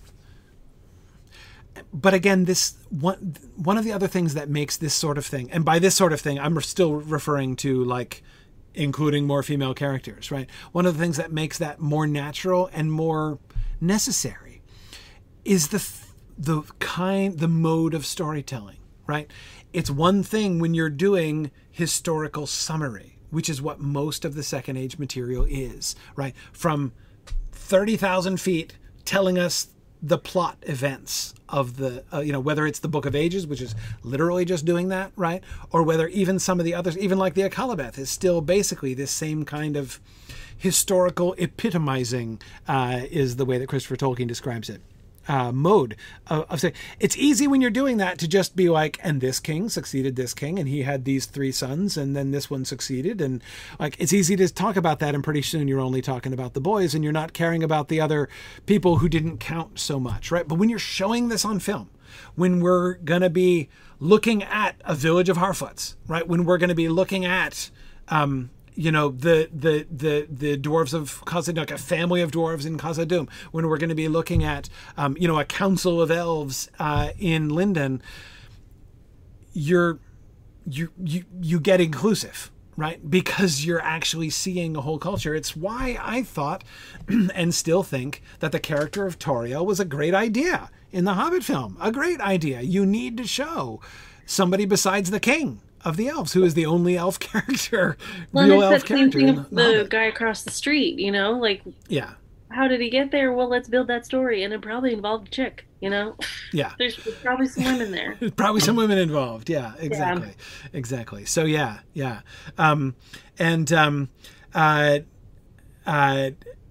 Varking, so I can't talk much about the dwarf game that's coming up. I am consulting on the Return to Moria game that was just announced recently, and it's going to be awesome, but I can't say much other than that I'm consulting and that it's going to be awesome. Somebody on Twitter just asked me today, they were like, it mentions Gimli Lockbearer. Is that made up? And I'm like, I can't tell you anything, but think about it. Lock bearer. That word is used of Gimli in the Lord of the Rings. Like Galadriel calls him that in the message she sends him from Gandalf, right? So think it through. Like it's all there. Anyway, yeah. Yeah. Lock bearer. Come on now. So it places it. It's fourth age story. But anyway, that's gonna be so much fun. Oh, it already is fun for me. It's soon gonna be fun for everybody else too. Anyhow, so I think those are most of the things that I've been not saying. I know there's going to be more, and I'm sure things will come up too. Yeah, I will admit my notes before we sat down to this, because there were a whole bunch of people who took a lot of notes. We were not allowed, of course, to bring any electronic devices in, but we did have like pads and pens. So many people took meticulous notes. I did not. I thought it was here, notes. But I did. Yeah, I didn't, and I did that on purpose, because when I take notes, I'm often kind of detached from things. I wanted to kind of capture that experience more than I wanted. Which I'm jealous of, but I have the worst memory ever. So if I didn't write things down, it wouldn't stick. We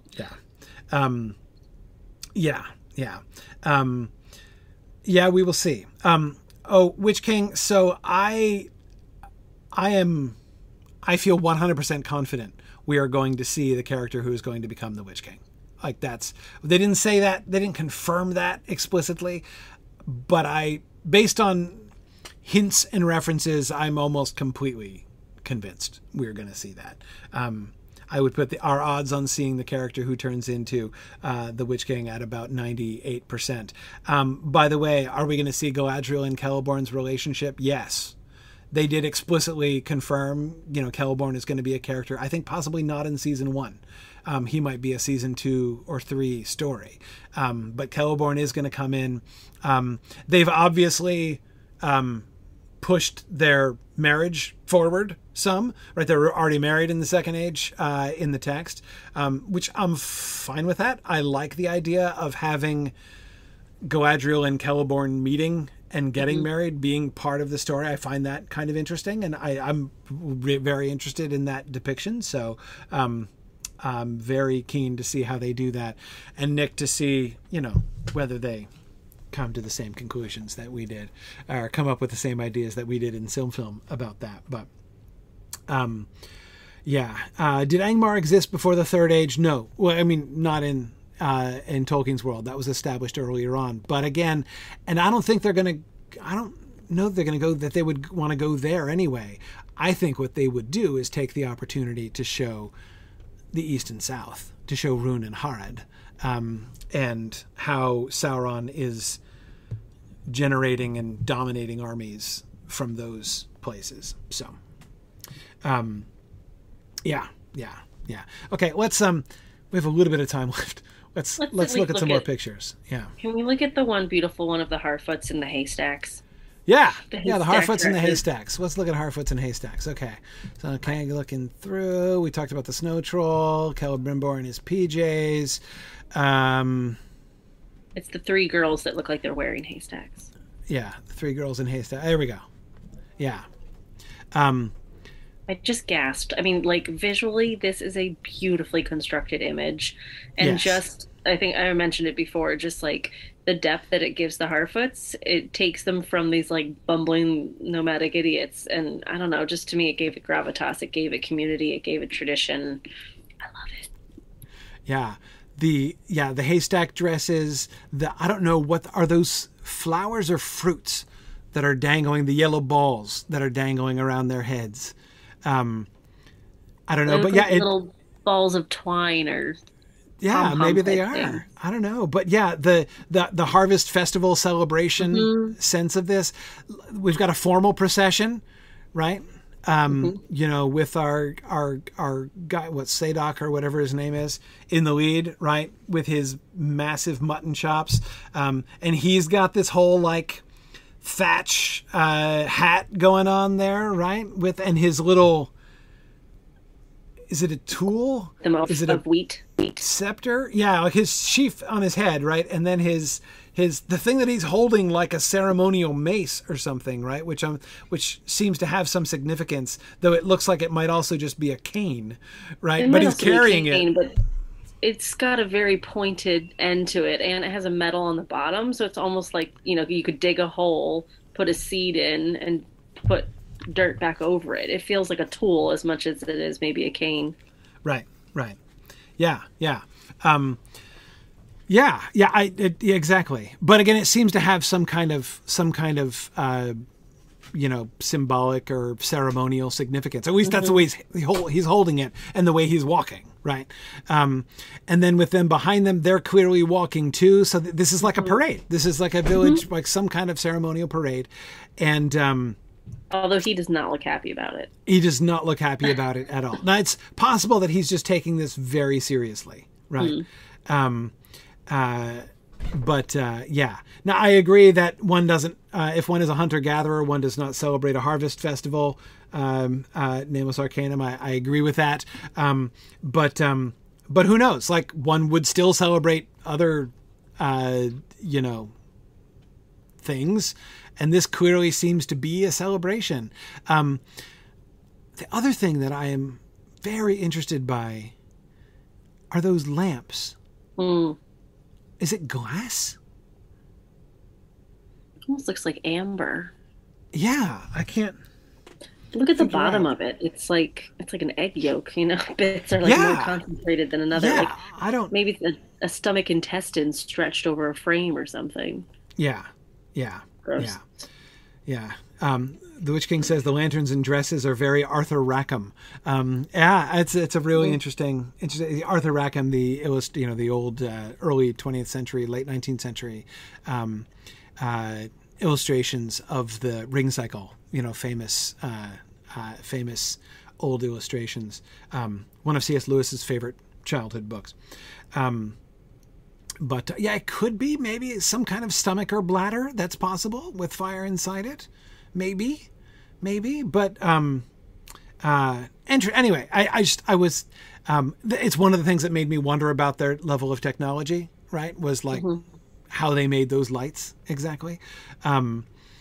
But I agree. This picture is gorgeous. The combination of the glow, the warm glow of the sunlight from behind, and the way I love the way that you've got like the yellow of the like dangling balls on the kids' hats, right? Picking up the yellow of the sun, like almost looking like it's like little suns, right, hanging on their hats. But then you've got the deeper orange light, reddish orange light of the lamps, right, to sort of, the way that it seems. I'm almost tempted to be like morning, afternoon, and evening, kind of cycle of the colors between the bright yellow of the child's balls and the richer yellow of the afternoon sun and the darker, reddish orange of the lamps. Anyway, I think it's yeah. And the way it's structured too, I talked about the rule of thirds earlier. Like you can absolutely see that with that tree limb cutting across the line of that earthen shelter across the middle. The girl's about the same height, and then you do that again vertically, and he is right smack dab in the center of the image with that glowing light source. Right behind his head, yeah. Yeah, and we have these soft glowing lamps, but it's that like light source right behind him that feeds out into the rest of that image that I feel like draws us in. And that's what I think this is supposed to be. It's warm and inviting, and look at this party, and it just makes me want to walk towards that center. Yeah, and the dark, even shadowy earthiness of the bottom right hand quadrant of the picture, right, where we have what looks like looks almost like a lean-to covered with turf or moss, right, and what looks, I think, to be a trough, like an animal trough, and then I think it's a workbench. Is it a workbench? There's tools, maybe a hammer or something on top. Yeah. Nameless Arcanum, I feel certain these are stills. The shots they've been showing have tended to be stills, and we have we've seen, I guess, as I said, we've seen at least one scene in from which one of those stills were taken. I feel pretty confident that these are stills, not just promotional photos. Yeah. Let's see. Is that a wheel, Phil? I'm not sure where you're looking. I see one round thing, but it doesn't look like a wheel. It just looks like a basket or... in front of the workbench. In front of his foot. That's like a wheel. Like a wheelbarrow wheel, maybe. Or a millstone. Oh, wait. Yeah, I see it now. Right. Yeah. Right at the end of the bench. Yes. That does look like a wheel, because it's wooden, so it wouldn't be a millstone, because it's too light. Yeah, probably is a wheel. Solid wheel. Yeah, that's interesting. But yeah, this is such a fascinating thing. Even like, think about what it says about their culture that they have ceremonial dress, right? I mean, it's kind of like that's a non-trivial thing, right? I mean, like if you have garments that you only wear occasionally on special, it's a pain to schlep those around, right? Well, I assume, or they're made, or they're made special for the occasion, which you have to dedicate a lot of time. I was going to say time, and like this is not a community that has a lot of free time. They work really hard. So to be able to spend that time creating a costume for a festival, that's probably the highlight of their year, to be a bit fun and fancy free. Yeah. Yes. And I definitely do think that the children those are children dressed up. Yes. Those are, I believe, meant to be Harfoot children, as we've seen in proportion. The taller guy at the center is still short. He's still Hobbit sized. Yes. So those are, I believe, are Harfoot children that we're seeing there. Yeah.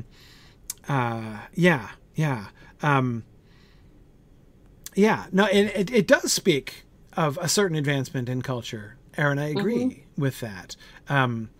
Yeah, I mean, if we look at some of the other Harfoot pictures, okay, so here, well, let me go back. Where was the other one? No, I'm not getting it. Okay, there's one with Nori and those maps that we were seeing. By the way, this, what is it? Desk? Table? Oh, I thought it was a cart. cart, maybe cart. Well, I don't know. It's sort of an interesting construction. We can see there's they do a lot of carpentry apparently, right? This culture, but they don't do a lot of finish, right? Oh, I think you're right about the desk. If you zoom in, there's wax stripped all down it, like candles melted down. Yes, it looks like those were like you can see candles were placed on either side, right? Mm-hmm. Yes, yeah, it does kind of look like that. Like perhaps, yeah, I don't know how it works, but Yeah. It does look like a hinged support, like it can be folded out. I mean, it looks like the reverse of it is, if you walked around to the other side there, is where you would have the flat surface like a lectern or something. But then the candles are down behind it, which doesn't make sense. Maybe it Or maybe it folds is a back that way. I cart, don't know. and maybe the desk is loaded onto the back of the cart, and Maybe. the front of it's actually the other side. Maybe. Yeah. I'm not really sure. But ginormous it's pine yeah, cone. exactly. Alyssa says it's a cart that can fold out into a desk. Into a desk. Maybe. Which they had to is be resourceful, really right? interesting, right? I mean, like, look, nomadic people with a desk, really? Yeah. I mean, that's non-trivial, isn't it? So yeah, that's really interesting. But again, her clothing, right? Look at her elbows, right? This is somebody who does not own an infinite number of shirts, right? I mean, this shirt is somewhat worn. It's been patched, right? It had a hole, but a patch of fabric was put on the inside there, right, to keep it intact. But of course, you're going to keep wearing it until it absolutely wears out, because textiles are, and this is woven textile. As we saw on all of their, rough woven textiles is what we saw on everybody, all of the Harfoots that we saw in the earlier pictures. To the bottle I go, I would have to assume that some of them do know their letters in some sense, right? In fact, if we look at the left hand, like the further inside scroll that we can see there, doesn't it look like single characters in rows? Like they're these big characters. So I'm looking like, so right there, we see these big characters with what look like lines in between the rows of characters, if we rolled it up. Like runes? Like runes. I mean, and I'm like, is it, I don't know what it is, but is there, is that a message? Is it even like a teaching document? I don't even know. Ravenwolf says, watch the only writings be genealogies. Yeah, that would be awesome, right? Yes, we have learned writing just in order to keep track of our family trees because we're Harfoots. That would be awesome. I wonder if we'll see a scene where all of those scrolls burn because we have no stories of the hobbits. We have no stories. Yeah, nothing survived. That's it. It's not hard to make nothing survive from this kind of distance. Okay, here's the other one I was looking for. So I suspect the guy on the right is Meteor Man. He is... known. Huh? Familiarly known to us now. Familiarly known as Meteor Man. Yeah, I believe. Maybe not. Maybe that's just a Harfoot dude. Because I'm trying to... So this is what I've been trying to figure out. Who's he walking next to? Is that a kid? Maybe it's not Meteor Man. That looks like a kid. Because if that's one of the... Is it even one of the same kids? It kind of looks like the one in the middle. No? Yeah, and look at the acorns in her hair. That's the size proportion. That's definitely one of the kids. So maybe he's just a Harfoot as well. Maybe he's just a Harfoot, and he does look like he has... He certainly looks Harfoot inhuman hobbit feet. Yeah. Okay. No, you're right. Okay. Yeah. So that's just a child. I was thrown off by the proportions. Yeah. Okay. And Poppy is fully grown, the one who's pulling that first cart. That's clearly Poppy. But the look on her face is great. Yes. Yeah. By the way, my hunch is that Poppy is our comic relief. But anyway, so Poppy, who's pulling the cart there, she looks like she'd be taller than that kid. So it's just a Harfoot child he's walking next to. I think she's pulling a person in there. That looks like a little carriage. You think so? Maybe. And if you zoom way in, there's like, I don't know, a blanket or something inside, like a ginormous baby carriage, but I don't think it's a baby she's carrying. Here, let's see. I don't know. Okay. I did there's definitely a dome. Get there's some an opening zoomable at the front. picture zoomable versions here. So let's see. Okay, so in here. It looks like I see what looks like a cushion in there. Right. But it's not a contraption for carrying things. It's for potentially carrying a person or a child or, Yeah.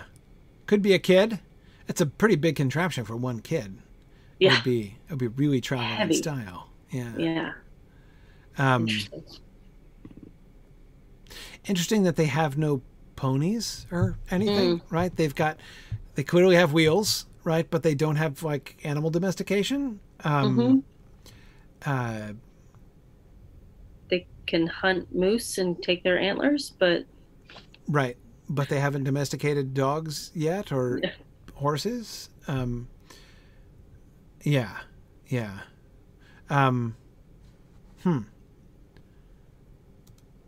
not sure about that. But yeah, so then that helps me understand, because from this picture, I thought the girl he was walking with was a full-grown Harfoot, which I thought that meant he must be human, and therefore Meteor Man. But no, right. And here, that makes more sense of this picture, where they're standing next to each other, and he's taller, but not that much taller than them. Yeah. Yeah. Okay. And that's... Yeah, I think that is him. Yeah, is that the same man? I'm pretty sure this is the same guy. Yeah. Pretty sure. It's definitely a Harfoot. Yeah, I agree. Definitely the Harfoot. It's true, Aaron. Maybe someone stole their ponies. Maybe someone ate their ponies, which happens surprisingly often, especially in The Hobbit.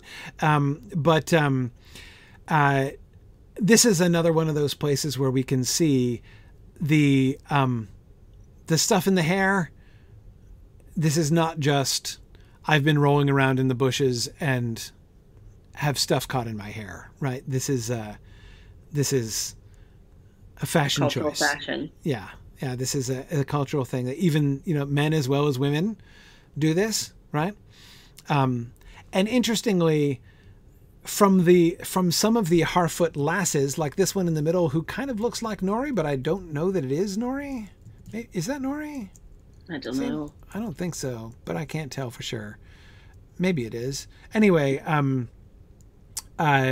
from some of the Hobbit lasses, it looks like it could just be like a wreath, like a sort of a crown that they make, and then rest on their heads. But from his here, it's very clear that it's like, I don't know, stuck in somehow, right? That it's, and more kind of woven into the hair. And Phil, hunting camouflage seems to me like it would almost have to be part of it, right? Or at least a sort of, that makes sense. At the very least, a kind of like a cultural tradition which retains the memory, of that kind of a hunting culture. But I mean, that seems to me to make a lot of sense. Notice the tooth tied to that. This is Stick Guy. See, he's holding the stick with that tooth tied to it. Yep. That we were debating whether that, like, is that a weapon? Is it a tool? That's him. That's that's the stick that he's holding there. No need is to pull he holding it here? Yeah, it's his staff. There he is. There's the tooth tied to it up there. Yeah, okay. Let me look back up. Cool. And I agree, yes, it does look like he's wearing some kind of kerchief. Yep. Yeah. No,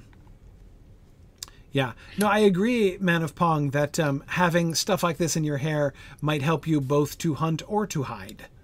Absolutely. So yeah, that's that is interesting. The Linden picture was what I presume to be the Linden picture here.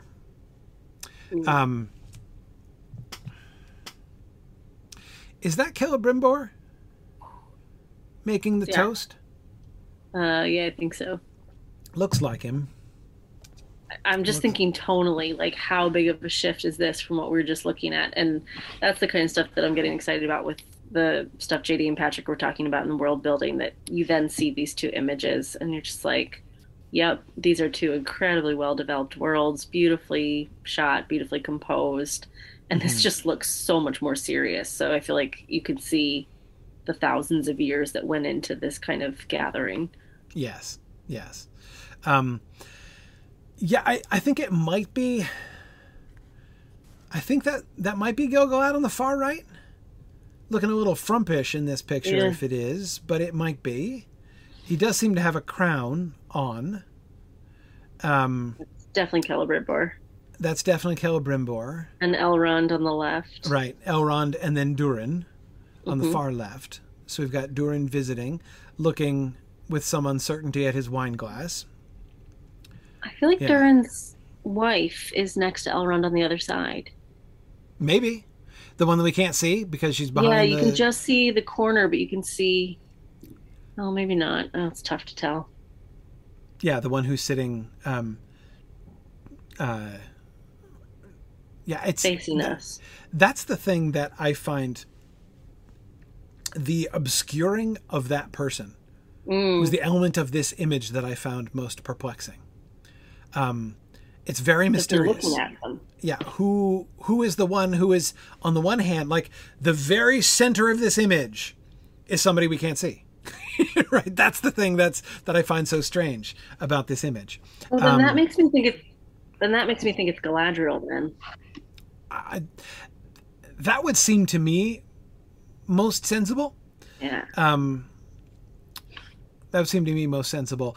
I would think probably this is Linden, not Eregion, Phil, just because, I mean, it could be either. We've got, if we have both, like if we have Elrond, Gil-galad, and Celebrimbor all there, it could be either one.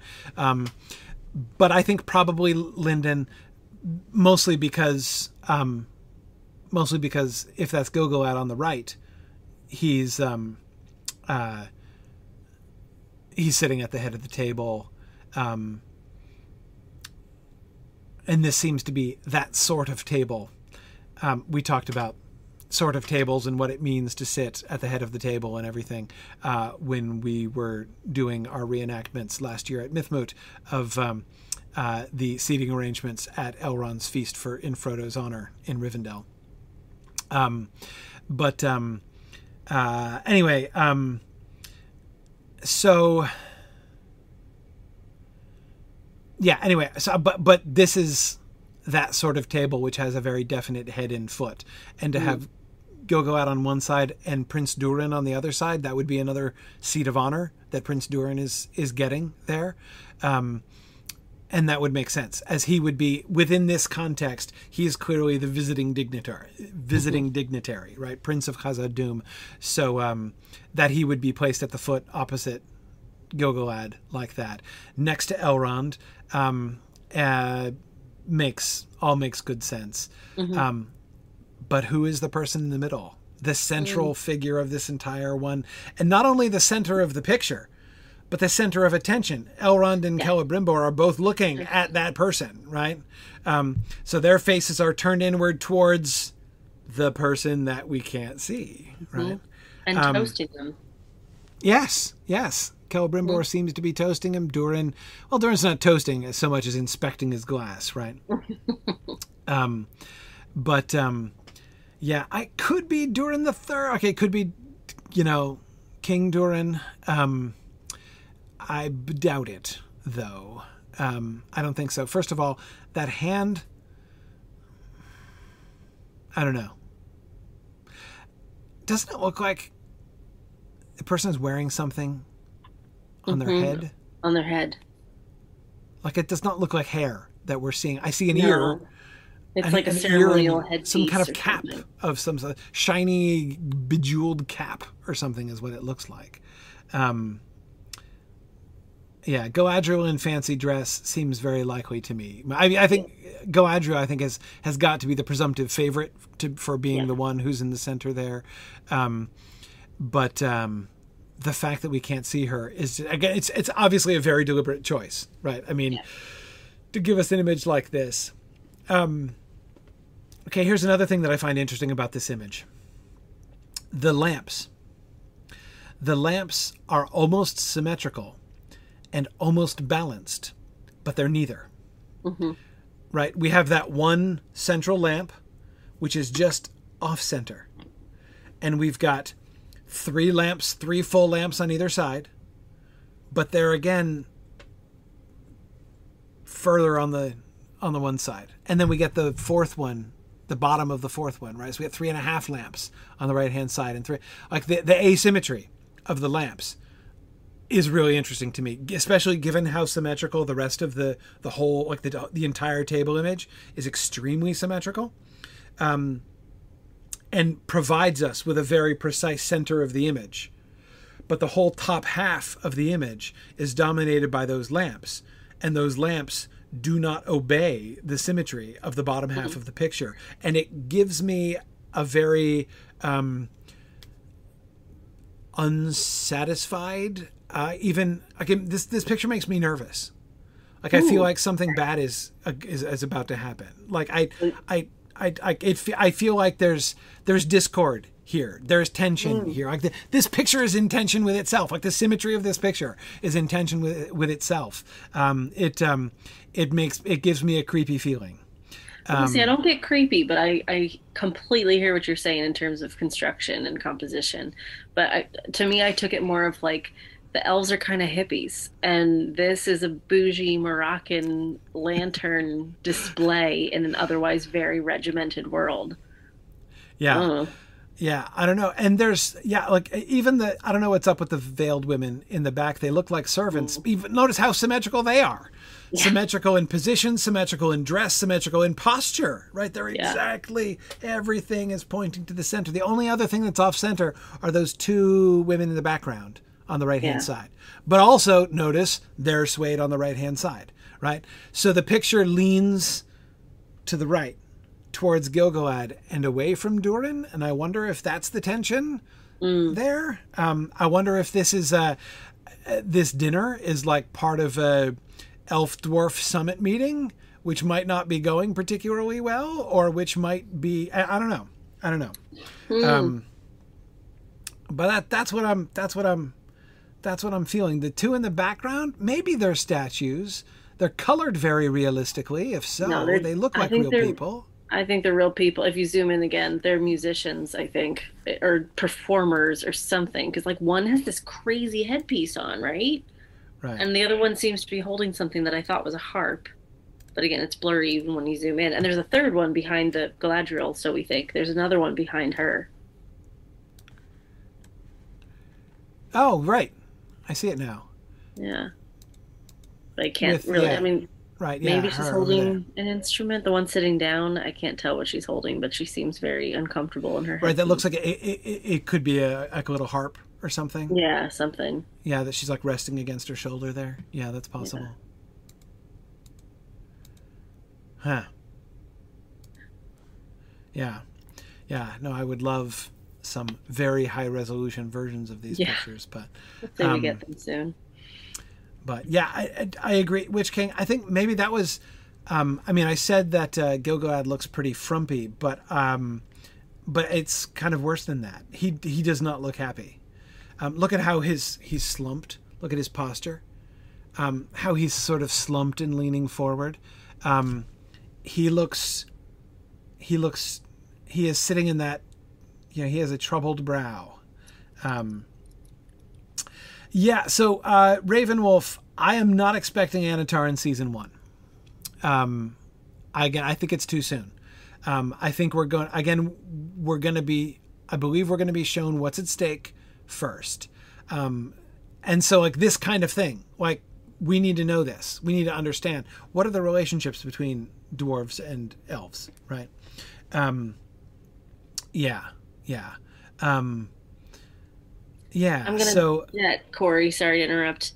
I hear a screaming baby. Oops. We're at time. I'm tapping in.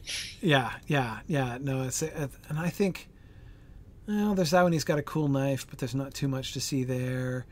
Action sequence of him and the kid who finds the black sword. Right. Arondir, whose name I'm going to strive to remember. And the humans he ends up with. Yeah. Okay. All right. Bye, Maggie. Thank you. Sorry. Bye. That's okay. No, I got to go too. So I will just wrap up and say thanks, everybody, for joining us. There's more we could talk about and look at here. We're going to be having some more guests coming up soon, looking at some more questions about not just about adaptation, but of course, one of the things which for me is so interesting in thinking about adaptation, as we've been doing, are the ways in which, like, the more you think about adaptation and what adaptation means, the more it helps you to think about reading and what reading means as well. And that's one of the things that I would really like to talk about more moving forward as well. But we'll get to it. Thanks, everybody, for joining us today. It was really fun to share some stuff and talk about things. And look forward to more discussion next week. So thanks, everybody. Thanks, everybody, for joining us. Bye now.